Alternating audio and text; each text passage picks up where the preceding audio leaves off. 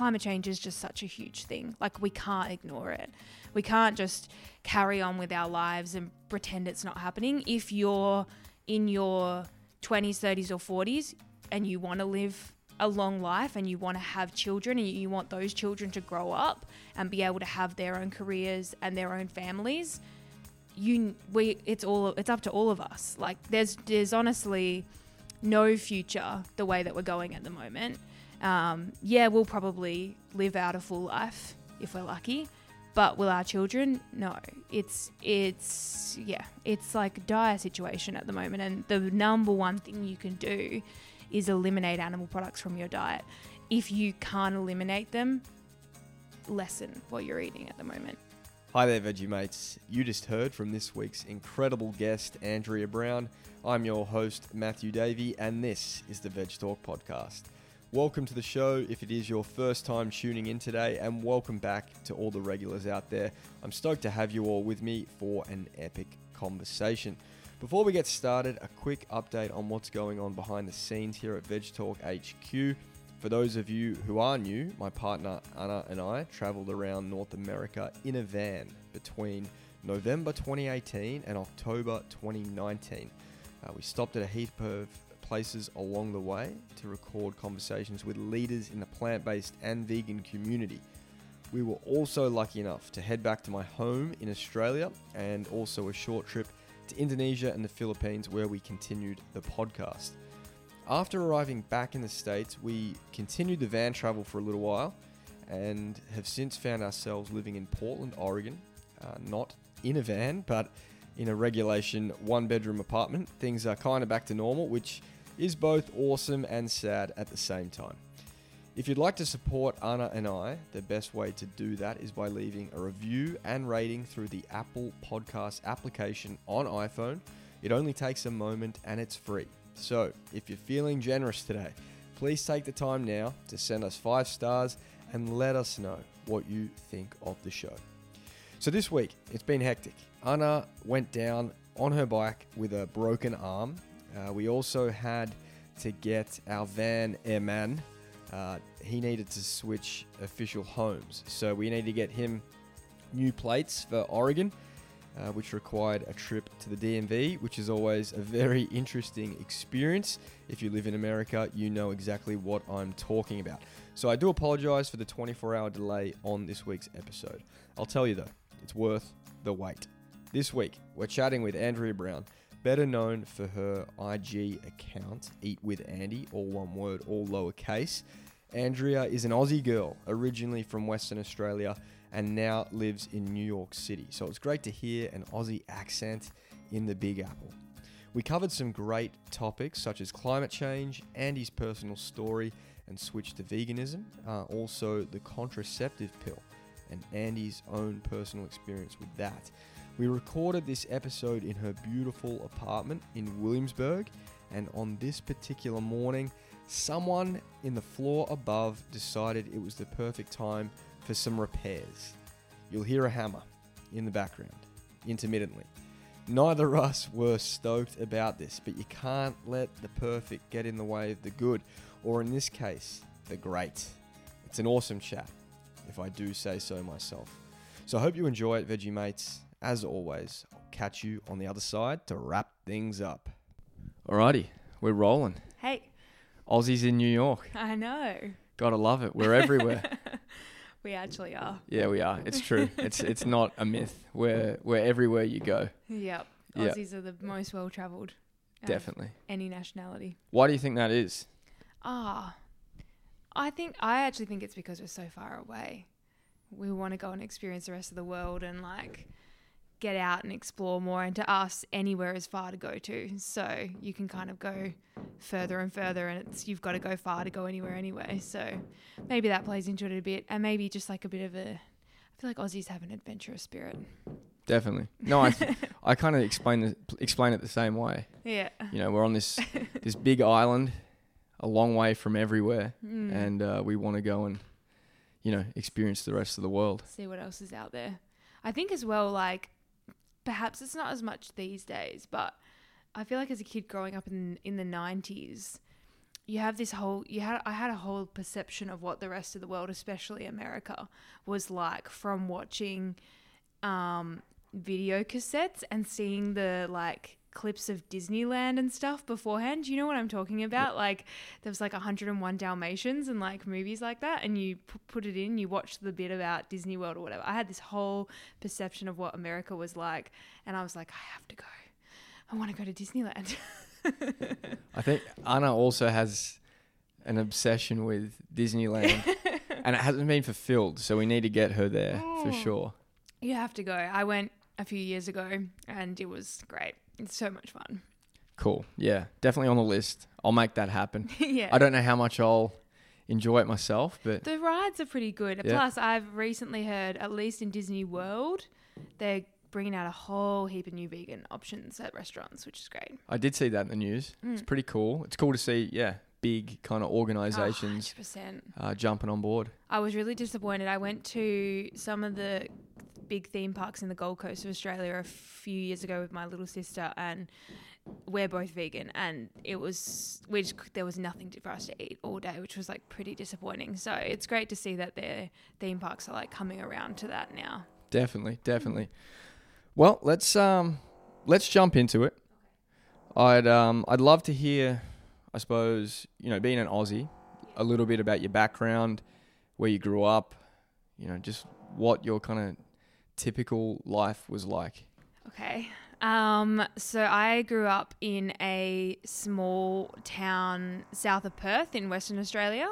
So I was actually, for most of my early childhood, we lived on like a hobby farm, and I would take the bus for around an hour or so to get into school every day. And we lived there until I was 11, and then we moved into the center of, or more close to the center of the town. But it was a pretty small town on the beach. It was great. It was a great place to grow up, but like definitely, and it's grown a lot in the recent years, and it's a lot bigger now than it was when I was growing up there. But Western Australia in general is just super isolated from the rest of the world, and it's a very like chilled out, slow pace of life, I would say, to other places that I've since like moved to and lived in. But it was great. And then I moved to Perth when I was 18 to go to university, and lived there for 8 years, and then moved to Sydney, and then 4 months ago moved here to New York. Epic. That's cool. WA is definitely, it's quite an amazing state of Australia. Yeah, it's huge. It's so big and so vast, and yet so like not very populated at all. Exactly. Because the majority of the state is desert, and then everyone just lives along the coastline. But the only real city in Western Australia is Perth. And then there's lots of towns and I guess cities, but small cities scattered across the coastline. But it's very different to the east coast of Australia.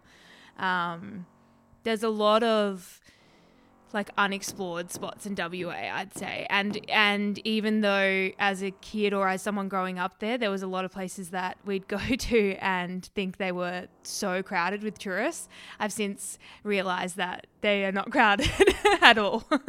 No, the only tourist spot that's really coming to mind is like Rottnest Island. Yeah, and Margaret River. The Margaret River region. But yeah, we used to holiday down in like the Dunsborough Margaret River region pretty much every Christmas period, and my parents were quite strict on us going straight as soon as school finished in December and going until Christmas, and then going home after that and not staying for the Christmas to New Year period where it was like way too crowded. But I mean, it's nothing compared to some other touristy spots in other parts of Australia. It's still very undercrowded. Although, as of like a week ago or something, they just announced that they're doing direct flights to Margaret River region from Melbourne.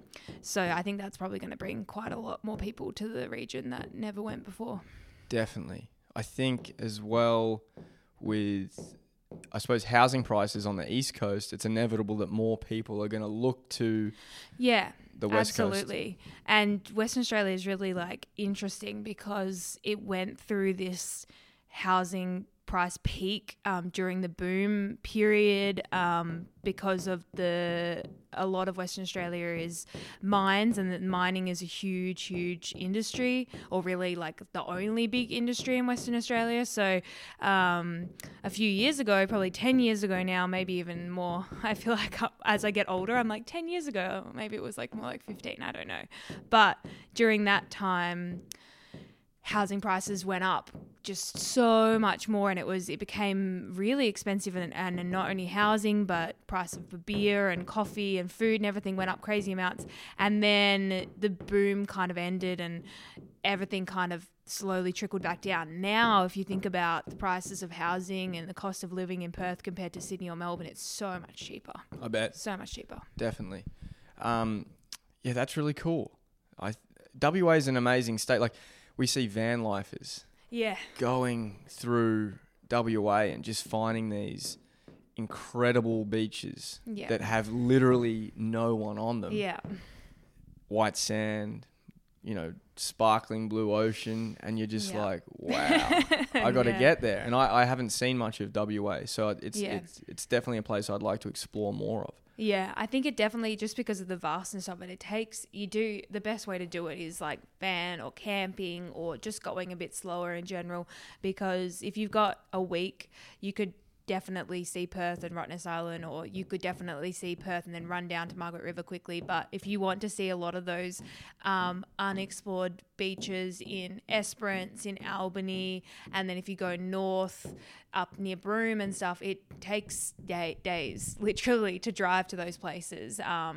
So it's a good place to explore a bit slowly and just like enjoy the more slower pace of life. I did a road trip to, like, as an adult, my first sort of like adult without my family road trip of WA 2.5 years ago, and we started in Perth and we did Rottnest for about a week, and then we slowly made our way down and all the way to Esperance, which is sort of on the way to South Australia, and then back again. We did that over a 3-week period, which honestly you could take way longer than that. That even wasn't enough time to like see all of the amazing beaches, and there's so much nice hiking and nature, and yeah, it's great. It's a good place to be outdoors, especially in summer. Definitely. Esperance looks Esperance so cool. is unreal. There's like, honestly, I haven't been to the Maldives, but I think it's like that. I mean, it's like the whitest sand you'll ever see and the bluest water, except there's like hardly anyone around. There's like no one there, which is the best. Yeah, we had some experiences like that. You can even find it on the East Coast. Oh, really? If you go to beaches that are, close to small towns. Yeah. You can get that same experience. Yeah. Not as like white sand, crystal clear water, but amazing emptiness. Beaches and no people. I mean, I was pleasantly surprised moving to Sydney. I've been to Sydney a bunch of times before, but I think I had this impression of how overcrowded all the beaches are, and oftentimes they are, but there's a lot of spots that aren't as crowded as well, especially if you go to like Royal National Park and places like that. And I'm sure it's the same. I haven't really explored Victoria very much, but I'm sure it's the same there as well. Yeah, 100%. 100%. So with Australia, I think coming here, and I don't know if you've experienced it, but like the perception of a lot of Americans is that we're super healthy, fit, beach-going, surfing humans. Yeah. And, when I tell them that we're actually right up there with America in terms of like the obesity rates, heart health, per capita, they're really surprised. And my friend that I ran the marathon with yesterday, I told him about that, and he was like, wow, I just didn't expect that. Yeah. So what's your experience growing up with food, and what was the typical kind of plate? Yeah, I'd say, it's interesting you say that, and just on that, I also wanted to add, I was looking up yesterday, my partner was talking with quite a few of his friends back home about global warming. I mean, it's just like always on. I feel like finally everyone is talking about it now, even people who aren't vegan and not really weren't really previously as interested in it, which is great. But one of the things that they were sort of talking about, which I think is a real misconception from Australians as well, is that Australia doesn't really contribute to global warming. And as a country, it's a smaller population, but per capita, as of 2018, I looked it up, per capita we're the second highest contributor to global warming at the moment, even higher than the US, which comes in at number 3. Yeah. Which just like blew my mind.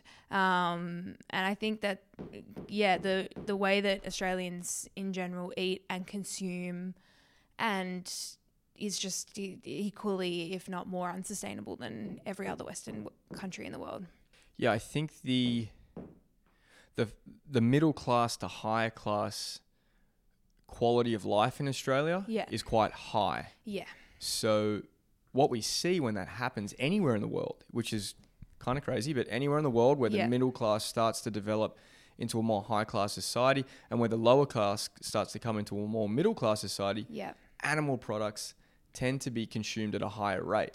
Yeah. And we definitely associate, a good meal being like a fine dining experience with animal products. Meat, yeah. And I think as well, as another thing that is very normal in Australia that might not be as normal in other developed nations is, having multiple cars per family and things like that, which until I think if you grow up in that, in a family like that. I mean, I grew up in a family where mum had a car, dad had a car, we had 2 boats as well. We had a caravan.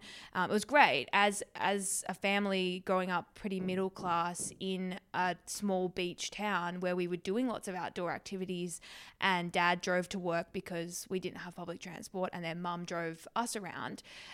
100% I don't disagree with their decision to have that, but when you go to a big city like New York or even living in Sydney, I didn't have a car, and it was my first time in my whole life experiencing not owning a car and realizing the things that you can live without and the things that the ways that you can modify your life, because it's just quality of life creep. I think you can let like a little bit more creep in especially when you're used to consuming.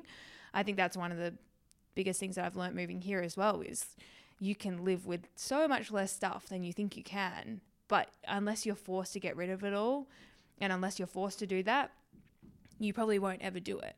But going back to your question about what was on the plate, I think my mum and dad definitely had, they were pretty healthy. They're not vegan. And I didn't grow up in a vegan household or vegetarian household, but I think in terms of what was classified as a pretty healthy diet in, say, the 90s, they were pretty much living it.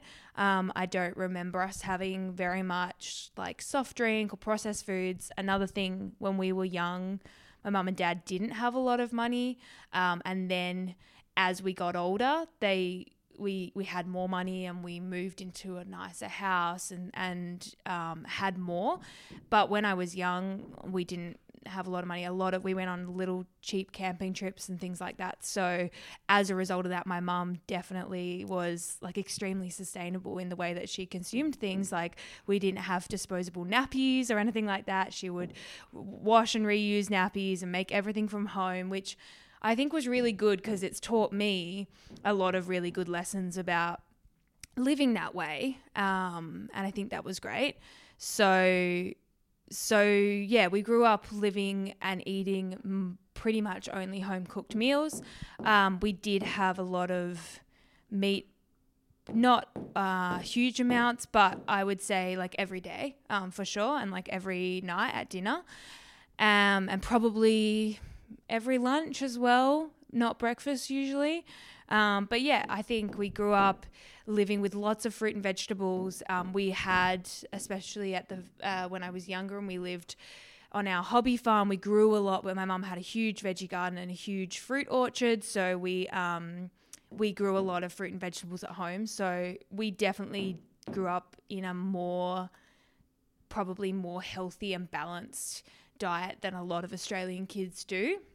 But You know, as a kid going to school and seeing what everyone else has in their lunchboxes, it wasn't until I think I was 16 or 17 until I really actually appreciated what the lessons that my mom had instilled in us and like the food that she'd created for us when I was a 16-year-old teenager and finally concerned about my health and what went into my body and my weight and all those kind of things.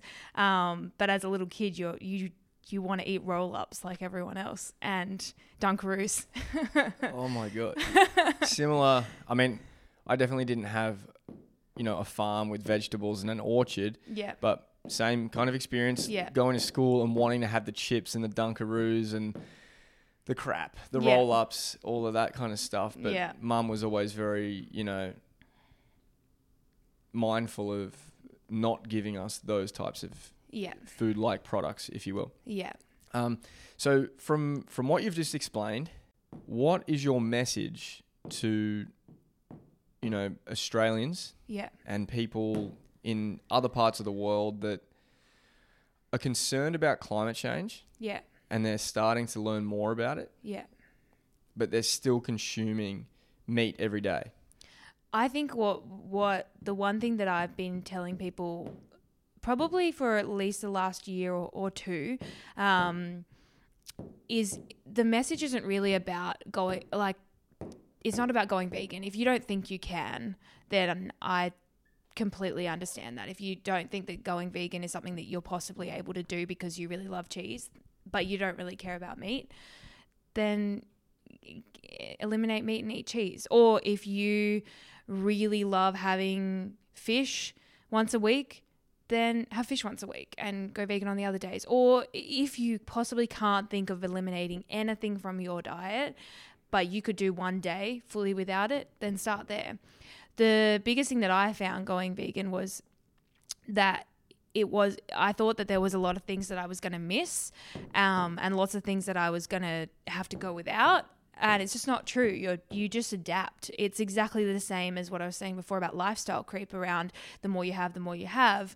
It's the same with eating. Once you actually going vegan opened up my world to a whole huge number of different foods that I'd never even tried before, and different ways of eating, and more love of cooking and things like that. And I know lots of people don't like cooking, and that's totally doable on a vegan diet too.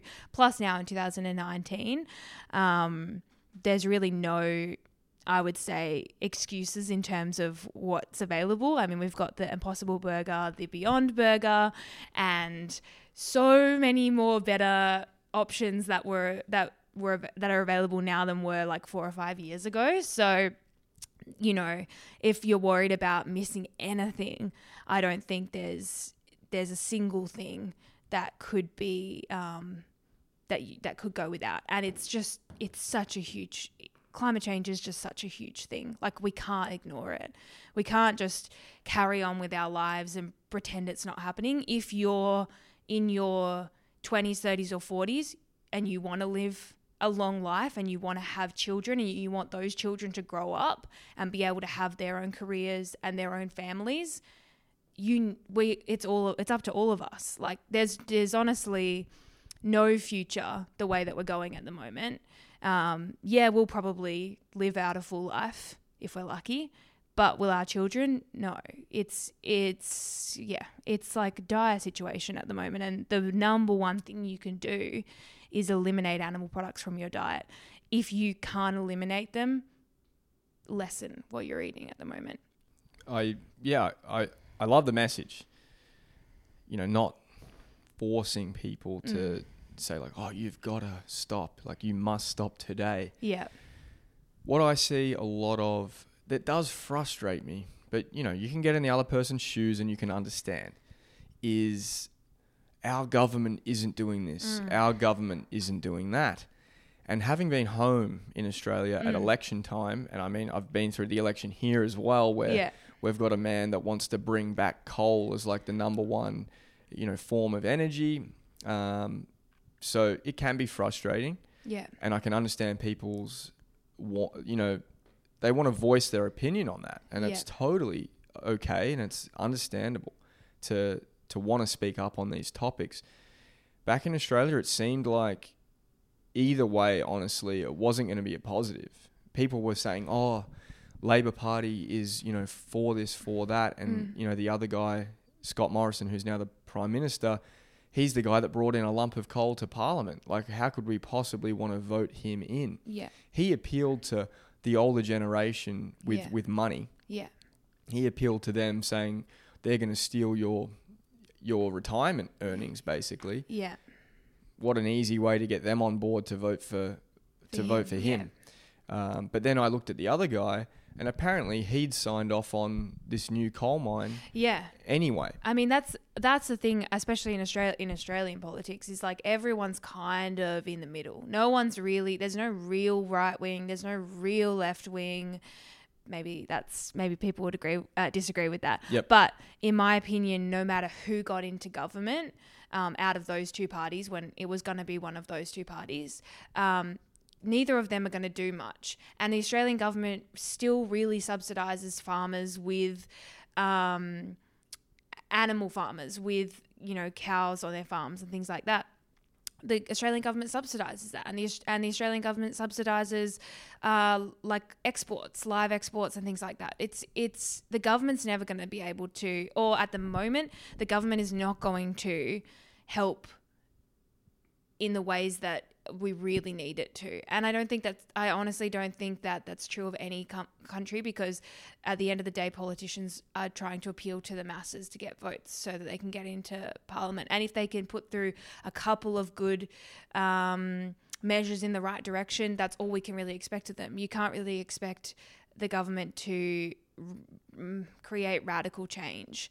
I think in terms of what we can do, what we know we can do, is create less demand for the meat and dairy industries by eating and consuming less of it. And if there's less demand, what I do know is that as an economy, then everything else will respond to that in accordance. Exactly.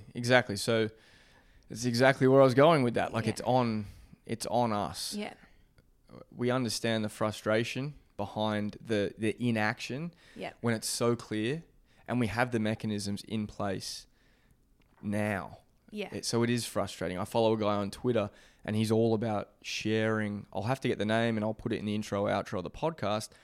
He puts little videos on Twitter of cases around the world where countries or cities or towns are using the technology in our favor for climate change now, and it's working. And his whole thing is, we have it now, let's put it into place. 100%. But we can't expect it from those governments. No. They're in it for the reasons you explained, and it's on us. So if you are someone that can't stand what the government of your country are doing for climate change, it's time to look at ourselves and go, okay, they're not going to change. I need to look at my own daily practices and see what I can do. And it just so happens that a plant-based diet is actually the biggest thing we can do. There's so much that we can do individually. There is so much. And I mean, honestly, if you're going vegan, or if you're cutting out the meat and dairy in your life, you've done so much for the environment. You pat yourself on the back. 100%. I mean, yes, I'm vegan. Yeah. But today I went to a coffee shop without my keep cup, which I left in Los Angeles. So I need to get another one. Yeah. But I bought this thing. Yeah. And I consciously knew that was going to happen. Yeah. That's a bad choice by me. Yeah. So no one's perfect. No one's perfect. And I mean, there are so many things you can do, consuming less plastic and using reusable straws and things like that. But at the end of the day, if you're remembering your metal straw every day and you're still consuming meat and dairy products, you're not doing very much for the turtles and the fish, because you're eating fish. Or the atmosphere. Yeah, 100%. So, I mean, think the thing is that no one's perfect. I got really sort of anxious recently, or a few months ago, about plastic use and about trying to be as conscious as possible across every single aspect of my life. But the thing is, the world that we live in and the cities that we live in and the way that the world has been set up to operate in 2019 makes it really difficult to be able to be perfect across everything. So I think the thing is just to do the best that you can do. If that's going vegan, that's great. If that's going vegan and trying to do zero waste, that's great. If that's not going vegan but going vegetarian, that's great. If it's doing meat-free a couple of days a week, that's great. Like, you do what's best, what you can do, but being conscious is the most important thing. There's always a level up. 100%. Isn't there? We can always better ourselves. And Yeah. that doesn't matter if it's for the climate, just in general. Yeah. We can always be better versions of ourselves. Yeah. So it's, and it's, it's super important for, like, there's so much you can unpack around this topic. Like the kids, right? Wanting children. Yeah. I think it's ingrained in us. Mm-hmm. It's something that as humans, we want to do. Yeah. And never in history have we actually questioned Whether it's right whether or not. it's the right decision or Mhm. not. It's kind of mind-blowing. And I did an interview recently with a lady, Michelle Kane from World of Vegan. She's pregnant. She's having a baby soon. And she never wanted children Interesting. prior to that. And since becoming pregnant, she's thought long and hard about this. And she's like, you know what? If I'm not going to have a child, then I'm seeing it as an opportunity missed to bring a child into the world who is going to be a conscious consumer and voice person. for Yeah. exactly what's going on. Yeah. And that, for me, it almost sealed the deal for me on that debate for for myself. Mm-hmm. Because I was like, that makes so much sense. Because if we decide to stop as conscious people, Yeah. well, guess what? The people that aren't conscious to the problems are going to continue to have children, which is, again, not a problem. Yeah. But if they're not, privy to the information we are, then their children will likely not be as well. And then we are missing out on an opportunity. Yeah. I completely agree. So why, having spoken about, Yeah. the link between plant-based, our choices, Yeah. all of that stuff, and your upbringing, Yeah. being a pretty typical, Aussie upbringing in terms of what's on the plate, Yeah. what made you switch? I'd say it was primarily health-based, and then shortly after followed, or in conjunction with the ethical side of things, and then the climate aspect came into it later. But definitely it was a result of having just poor health. I think as a child, I had really poor health, not in anything serious, but I just constantly got sick. I think my mom said when I was in my early primary school years, I had a day off every Friday because I was just always sick with a cold or with a throat infection or an ear infection or something. And I went to so many specialists and nothing ever really, I had a lot of antibiotics. I had so many antibiotics as a kid. And nothing really ever helped long term. It was something that doctors always told me I was going to grow out of, which is a really interesting concept. And I'm not a doctor, so I have no idea if that has any truth to it. But I heard so many doctors say, you'll grow out of it, you'll grow out of it. Lots of kids get throat infections and sinus infections, and it's something you grow out of. But for me, it just didn't really happen. I got my tonsils taken out, and shortly after I got my tonsils taken out when I was 21 or 22, and shortly after that operation, about a month later, I went to a cafe for breakfast with a friend and I ordered eggs, and I got salmonella poisoning. And I was so sick from the salmonella poisoning. I ended up being hospitalized. It was probably one of the sickest I've ever been in terms of just I was unable to consume any food or any liquids for weeks.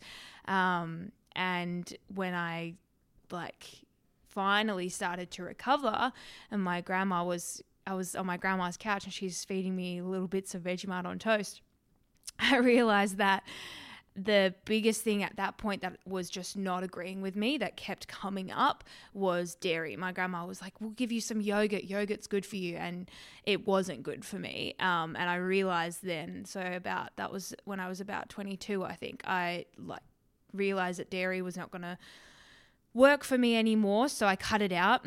And then over the coming year afterwards, I just experienced constant issues with my digestion and my immune system as it went on. I might be messing up the timelines here, but I got glandular fever, and I was really sick for 3 months and had to drop a unit at university at the time and just rest so much, which was really, really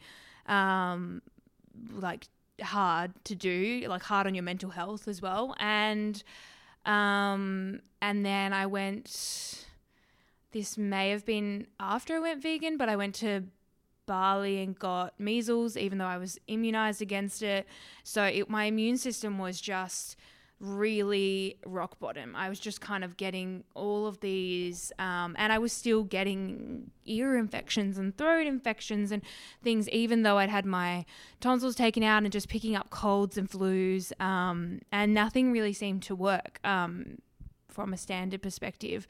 And I had really bad digestive problems. So I booked an appointment with a gastroenterologist, and that I had to book that 3 months in advance or something. So that was quite far away at the time when I'd booked it.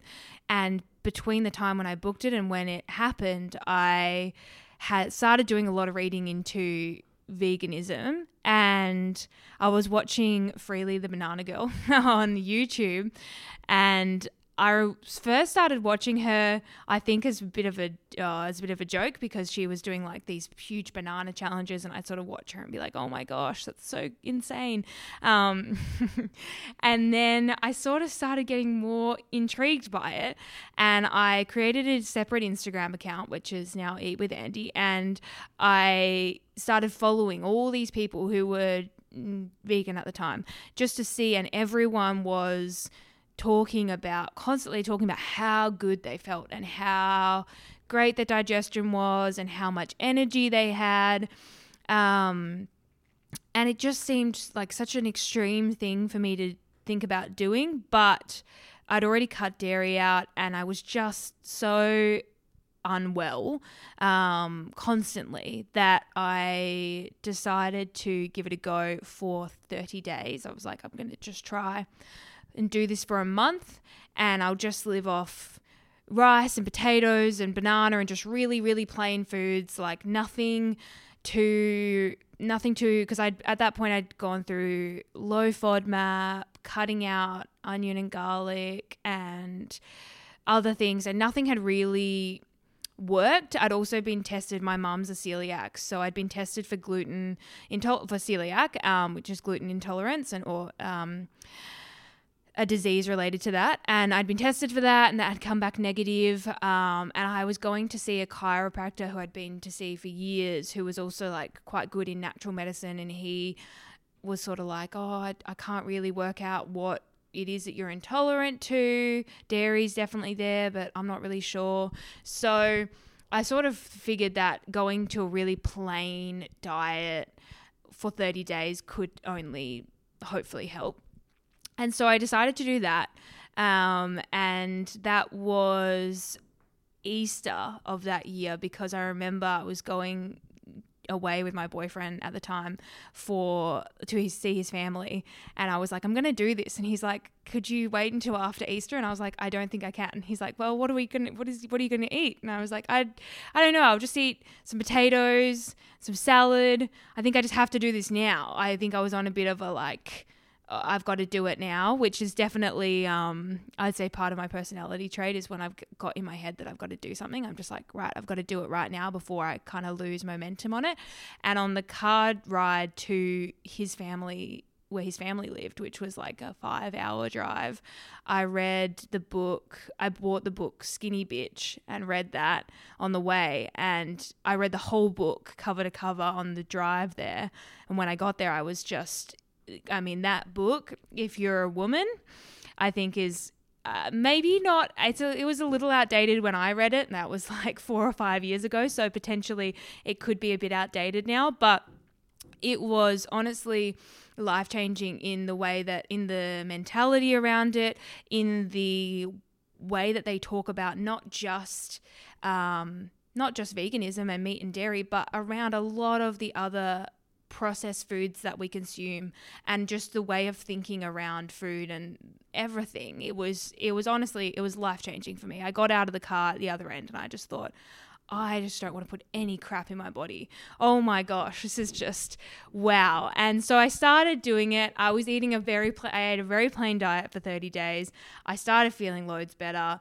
I started around maybe the middle of that month. I started looking more into veganism and watched Earthlings, and then maybe that was at the end of the month. I watched some of the other documentaries around health-wise stuff, and I was pretty on board with it from a health perspective. And then around the end of the month, I watched Earthlings, and at that point there was just no going back. I think if you're a compassionate person and you can watch that documentary, there's just, at that point it's really I think for a lot of people, it's really the ethical component that strikes you in the heart and makes you realize that after you know certain things, you just can't ignore it anymore. So once I watched Earthlings, I just remember being like absolutely shocked and like so upset about the way that animals were being treated. So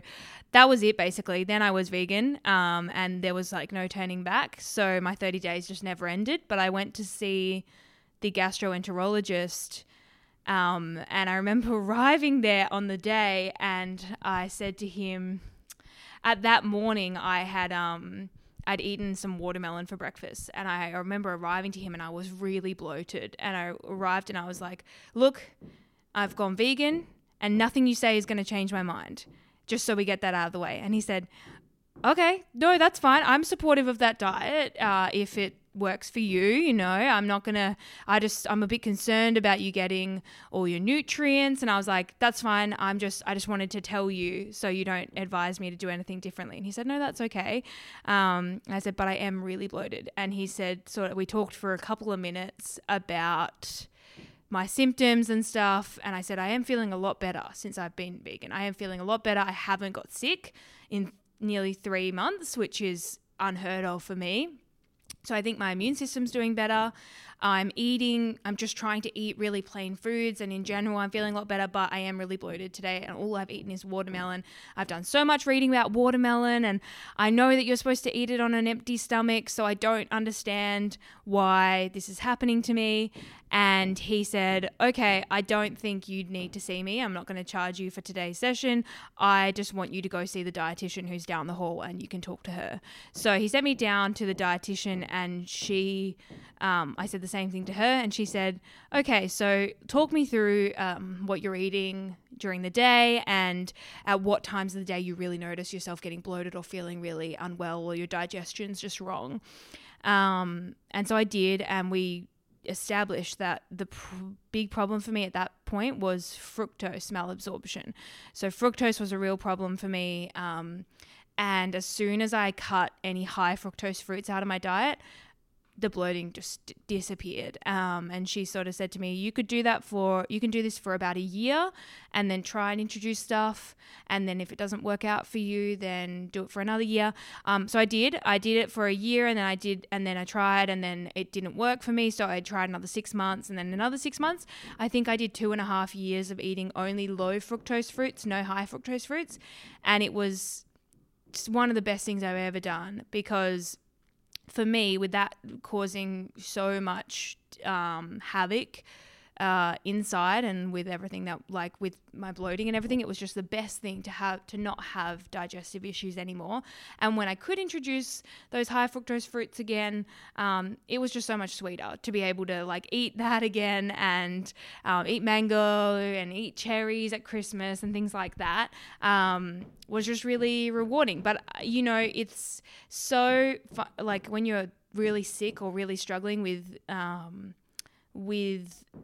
food issues, you don't miss stuff if you're feeling so much better, which I was. So at that point I was vegan and not eating any high fructose fruits, and later I cut garlic out. I still don't have garlic. I don't really mind it if we're out at a restaurant, but I don't cook with it at home, and neither does my partner Eric, because we both find that we're just not very tolerant of garlic.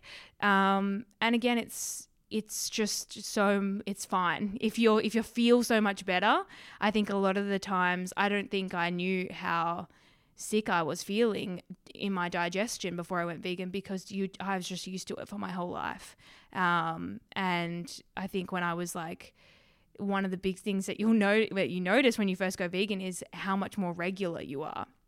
And it's just such a good feeling to have your stomach feel like flat, and to have and I don't mean that in a skinny way. I mean that just in a, like, there's just not lots of meat rotting in your stomach anymore, and just to feel regular and feel your energy levels are better. So I just honestly think for me, it was like quite a, once I did it, it was like a no-brainer from then on. It's an incredible story. I mean, I can't imagine I suppose if I was in that situation, I'd be afraid. Like the fact that your immune system was shot, basically. Yeah. Like you're catching things, and then your ability to recover is compromised. Yeah. So it's a double negative. Yeah. You're catching things, ability to recover is compromised. You're in hospital. Yeah. With quite a serious condition. Yeah. Especially from a food that's considered very normal. Yeah. I can imagine that being really scary.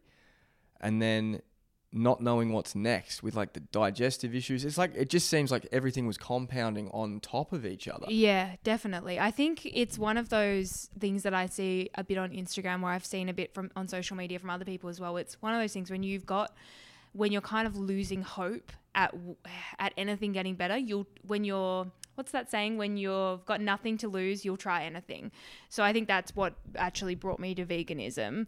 But now I feel like, I just feel like honestly, it's great for everyone. I would recommend going vegan to the person who thinks they're the healthiest on a diet with meat and dairy in it. Especially dairy, I think, is extremely, extremely unhealthy for humans, but meat as well. And that's why one of the things that's in the book Skinny Bitch that first kind of got in my brain about thinking about the fact that a dead piece of meat is then sitting dead in your stomach for a couple of days while you digest it. Once I thought about it like that, I couldn't think about going back to consuming anything that was like dead, and how can that make you feel good? So, I think, I honestly think that when you've got nothing to lose, you'll try anything. And that's how I felt at that time. Because you kind of do, when you're having constant health issues and you're feeling really unwell and you're going to doctors or you're on the waiting list to see a specialist, again, it's kind of like what we were saying before about, waiting for the government to do something, waiting for other people to do something for you sometimes is not the best way to go about things. And I'm not saying that I don't believe in modern medicine, because the medical community is amazing and I take antibiotics when I need them and things like that. But I do think that if there's things that you can do yourself, like, why not? And I'm so glad that I did, because I don't think having a colonoscopy would have told me anything that I couldn't have figured out myself through changing my diet. Well, I'm glad you landed on veganism, a plant-based diet, because, Yeah. you know, as you said, when you're kind of desperate and you just want to try something, you know, a lot of people land on other diets. So, and they work for a time and then they don't work, you know, it's, it can be a really challenging time for a person to go through. And I think as a young woman, there's always, as a young person, probably in general, but I'd say still probably more even so as a young woman, there's just so many diets being thrown at you constantly. And when I went vegan, there was a very strong high carb, low fat community, and that's the diet that I followed for the first 2 years that I was vegan. And I don't regret it because it brought me to veganism, and it made a really simple, easy way for me to eat when I was first figuring out how to be vegan. But I would never recommend it to anybody because it limits your mindset around food. It was a very limiting diet and it turned into a very unhealthy way to think about food. So honestly, if you're eating a vegan diet that's whole foods based and has a good range of proteins and fats and carbs, then I don't think you can go wrong. Just have some B12 and then you'll be fine. Yeah, exactly. Yeah. Yeah, it's really not limiting when you begin. It's quite the opposite. You alluded to actually diversifying the foods that you were eating. So it completely changes your mindset because, you know, when in the beginning, from the outside looking in, you're like, how could they do that? It's like, it must be so limiting. What do you eat? Like what your boyfriend at the time said. Yeah. What are you going to eat? Yeah. And I love that story actually where you were pretty hell-bent on doing this. Yeah. And then you get in the car, you read the book and you're like, on a mission. You're like, nah, nothing's stopping me now. Yeah. I think it's, I think you can possibly think it's limiting when you're so used to a certain way, but a little bit of research, especially in this year, with the variety of resources available on Google and everywhere else, it's just the complete opposite. It's liberating. And I think that you do end up similar to, I think, people who have a standard meat and veg diet, who have their staples that they like cooking. You probably do end up with your staples after a while.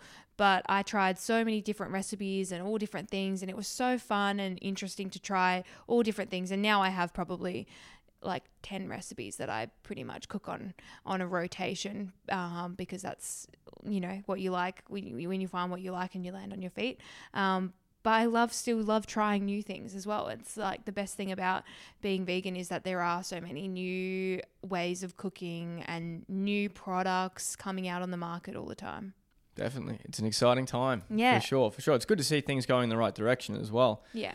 The relationship with your doctor, how did that evolve, or how did that change after that initial kind of, this is what I'm doing meeting? Well, I didn't actually go back to that gastroenterologist again. So I didn't ever have to talk to him again, but I did talk to my GP about it, and she wasn't overly supportive.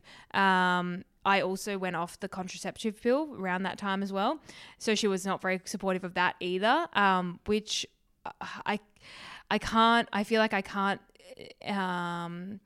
discredit her medical knowledge. It's just that doctors don't really get taught much about nutrition in their course, and they also don't really get taught much about like alternative ways of I think alternative ways of contraception and things like that could be just as effective. I think they're very much, and even worse so in the States, very much sort of controlled by, I'd say much more in the US, like the pharmaceutical companies and things like that, and just about treating rather than preventing and things like that. So I don't think I've ever been to a vegan doctor, but at the end of the day, always been confident in my diet. I've never questioned it, and my blood test results and my health and the amount of times that I got sick just was kind of proof to the pudding of that. And it was exactly the same with my parents when I first went vegan. I remember my mom saying, okay, we'll just, as long as this is just a phase. And I said, I don't know if it'll be a phase, Mum. And she said, well, okay, well, just, why don't you just not try it? Don't just say you're going to do it forever. Just, do it for, short amount of time and then we'll check in. But to be honest, once she saw how much healthier I was, and how I developed this passion for cooking and for food, I don't think, and my sister, who'd been vegetarian for a long time, many, many years, went vegan shortly after I did. I think my mum was quite concerned at that time because 2 of her daughters had gone vegan in a very short space of time, and she had been already worried about my other sister for many years with her vegetarian diet being unhealthy and unsustainable. But we actually both completely thrived. I think the other thing about my sister being vegetarian was she ended up just eating, her diet basically consisted of eggs and cheese. And neither of those things are very healthy for you in large quantities. So once she switched to vegan and she couldn't eat eggs or cheese anymore, she started eating a lot more whole foods and a lot better protein sources and a lot more variety. And she became so much healthier as well. Introducing fiber probably helps as well. Absolutely. If you're on an egg and cheese kind of diet. Yeah, for sure. Exactly. Man, I feel like as we continue to talk, there's just so much to unpack. Like, Yeah. I think naturally the way it's evolved, a huge number of the plant-based vegan population are women. Yeah. So, although the contraceptive pill doesn't directly affect my body, Sorry.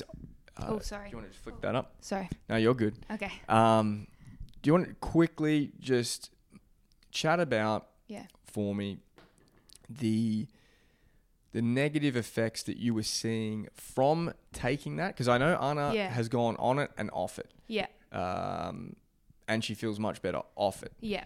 Because I bet there's a ton of people listening that could be experiencing similar things. Yeah. And I want to say that, hang on 2 seconds.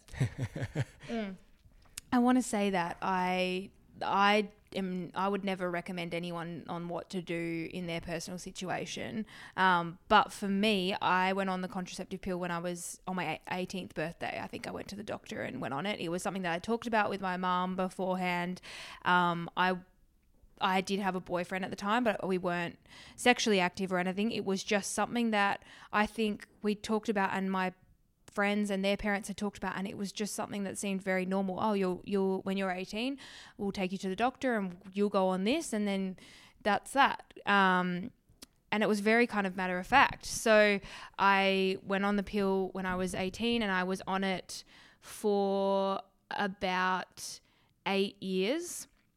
And I never went off it that whole time. I just continued taking it, and I never tried different types either. I just took the type that I was originally given pretty diligently, and I just had that until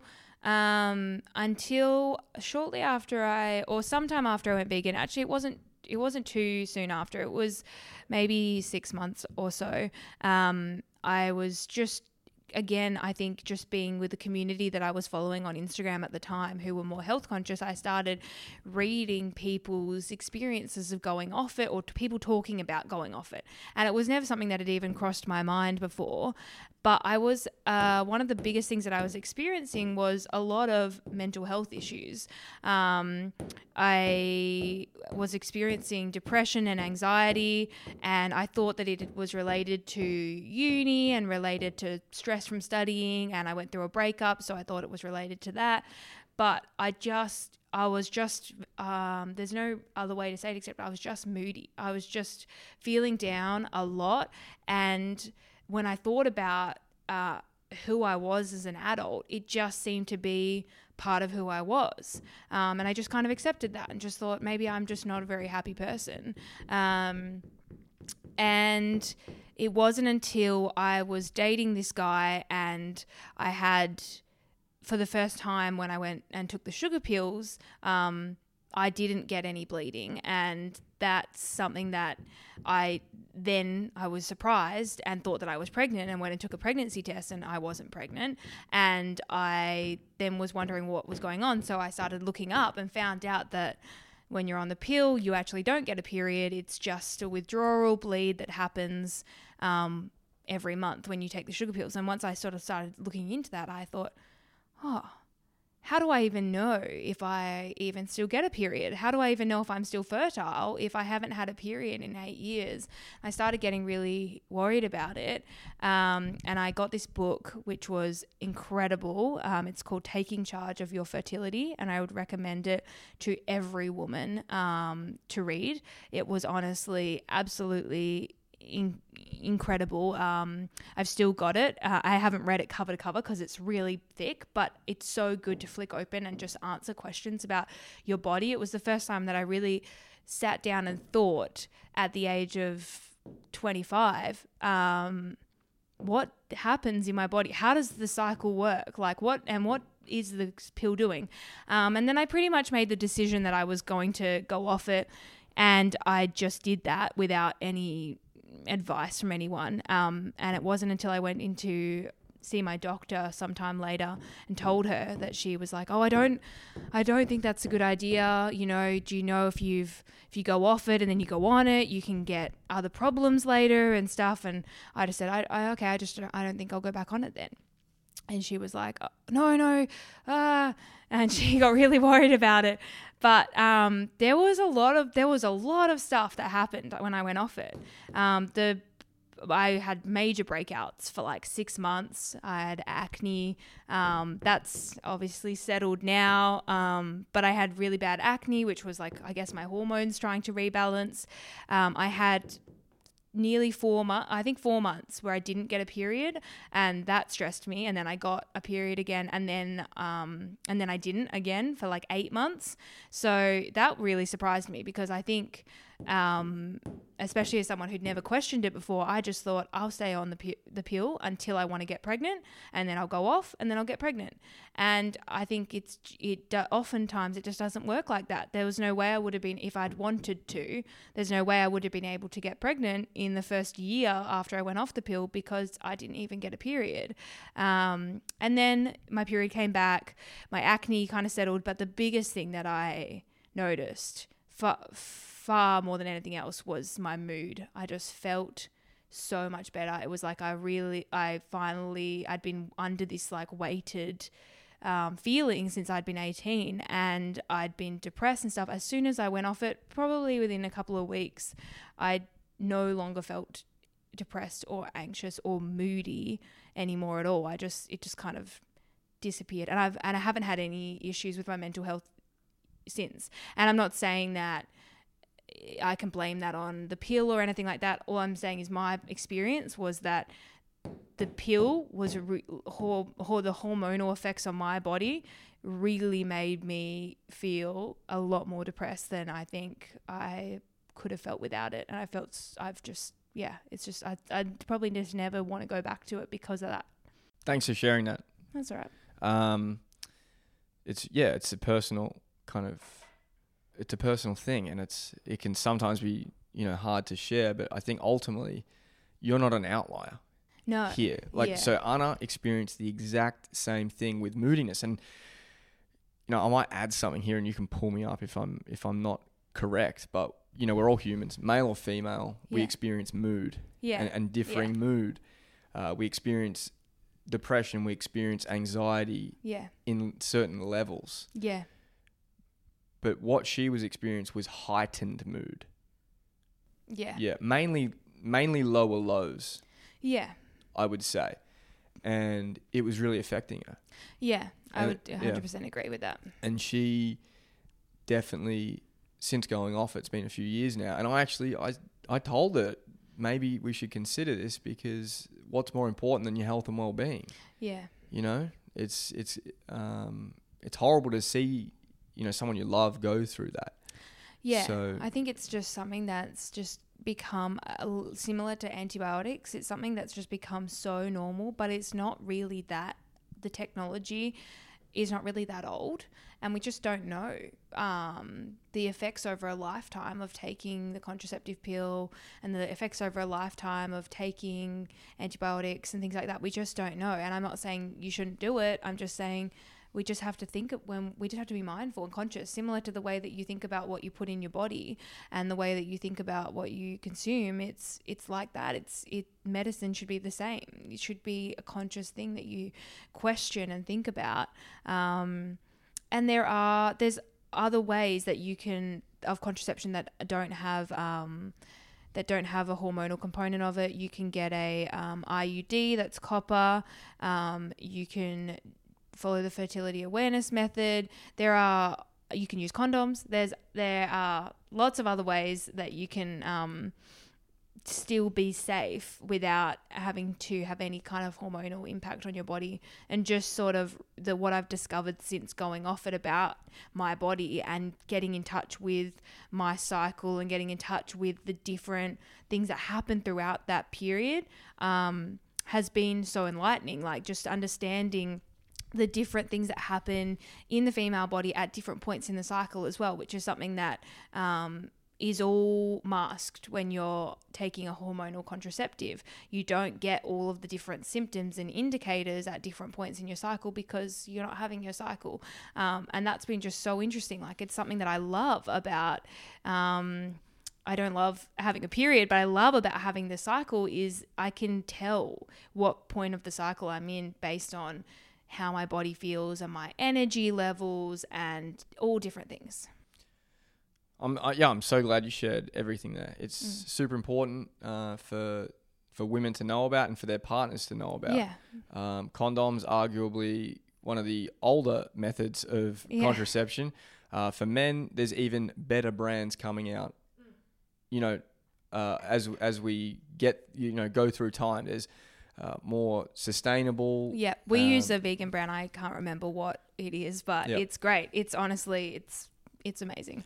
Whole Foods stock them now. Yeah. You can get them with your groceries, guys. It's I think there's one called Love. Yeah. Yeah. I really want to go find the brand that we've been using here in the States. It's a US one, but it's great. There's also Hero condoms in Australia. Mm-hmm. They're vegan. But yeah, no, it's really easy to get vegan sustainable condoms. And it's something that's like definitely essential, especially if you're not using hormonal contraception and you have a partner or someone that you want to have sex with and you're around the time of ovulating. It's really the best way to prevent pregnancy. Definitely. Tying this all up, I think we've probably got, long enough. 8 minutes. What time do you want to? It's 12:44. Yeah. I was just going to tie in. I'm reading a book at the moment called Lost Connections. Okay. And it's about the antidepressant pharmaceutical industry. Yeah. And I'm only 29 pages in, but my mind is already blown. I've never taken antidepressants myself, but it's a topic that I'm interested in, and a lot of people experience depression and are on these drugs. And what I've learned, and we can tie it in with the contraceptive kind of industry as well. Yeah. A lot of these companies do their own scientific testing and then release what they want. Yeah. So they hide 40%, maybe more, maybe less, of the number they quoted in the book was 40% of the entire work that they conduct. Yeah. So what you kind of alluded to before of just questioning whatever is going to go in your body is super important. Yeah. But then mental health in general. I know mental health is quite close to home for you and the effects of it. Yeah. So what is the most important thing as a society, whether you're experiencing adverse mental health or not? What is the most important thing I can do for a stranger, a loved one? What can we do in this space?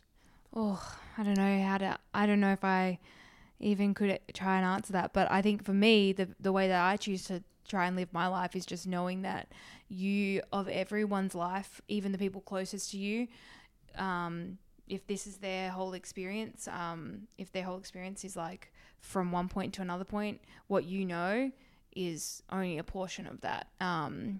And so what you know of another person's experience is so small that you just can't really assume anything. So I just try not to assume stuff. And I think it's something that's really helpful when you're living in a city that has a lot of homelessness and things like that, is just not to assume anything about the other person's life unless you see something specifically that then, you know, brings you to a certain assumption about them.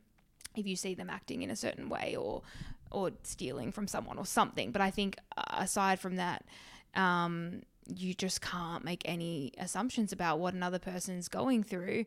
I think for me, one of the biggest things that I've learned since living with my partner as well is that there's times, and we spend a fair chunk of time together. We don't work together, but we are in this 1-bedroom apartment together pretty much all the rest of the time, or out and about together pretty much the rest of the time. So we spend a lot of time together, and I even can still sometimes be surprised, and he can still sometimes be surprised when one day one of us turns to the other one and says, I'm just feeling really stressed, or I'm not feeling good today.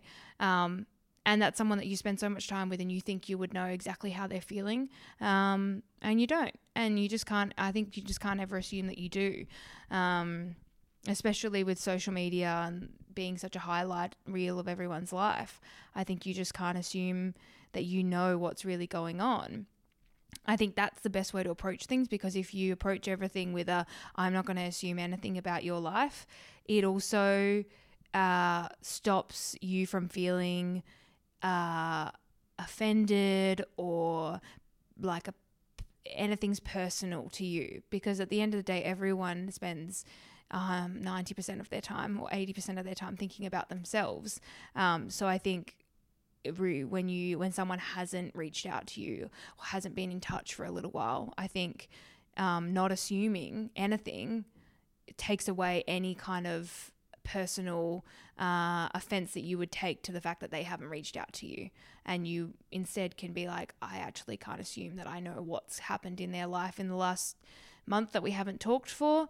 I'm not going to try and assume anything. Maybe they could have reached out. Maybe they couldn't have. Maybe they're having a great time. Maybe they're really busy. Maybe they're not. Maybe they're going through a rough time right now.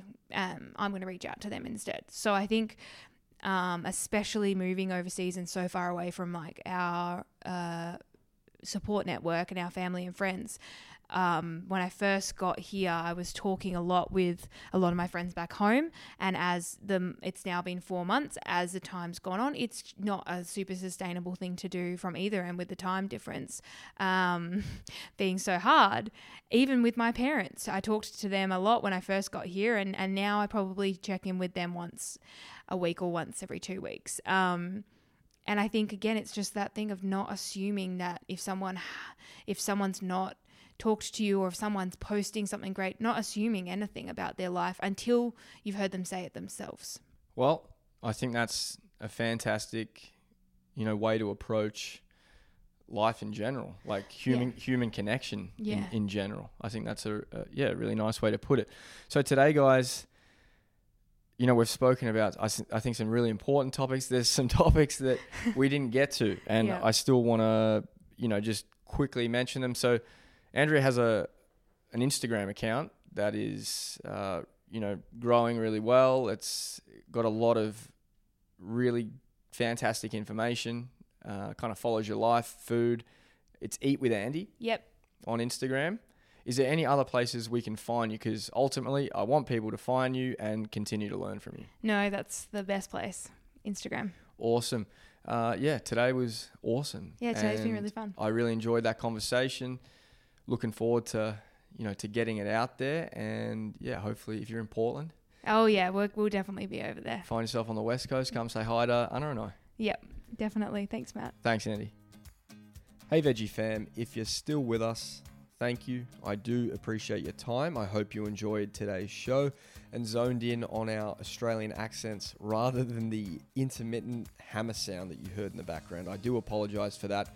Despite this, I thoroughly enjoyed today's conversation. I learned a lot, and thank Andy for taking the time to sit down and chat with me.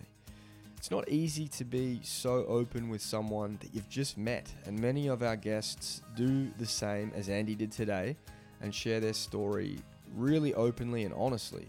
So I'm truly grateful and honored to be a person who they trust with their own life story, and hope that some of you are able to take away helpful pieces of information and integrate them into your own life to make a positive impact.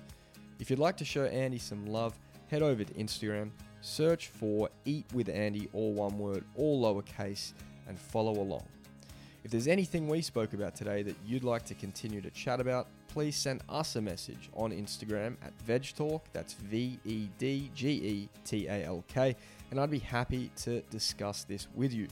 We love hearing from everyone who messages us on the platform, so thank you for supporting us and engaging with us. We really do love it.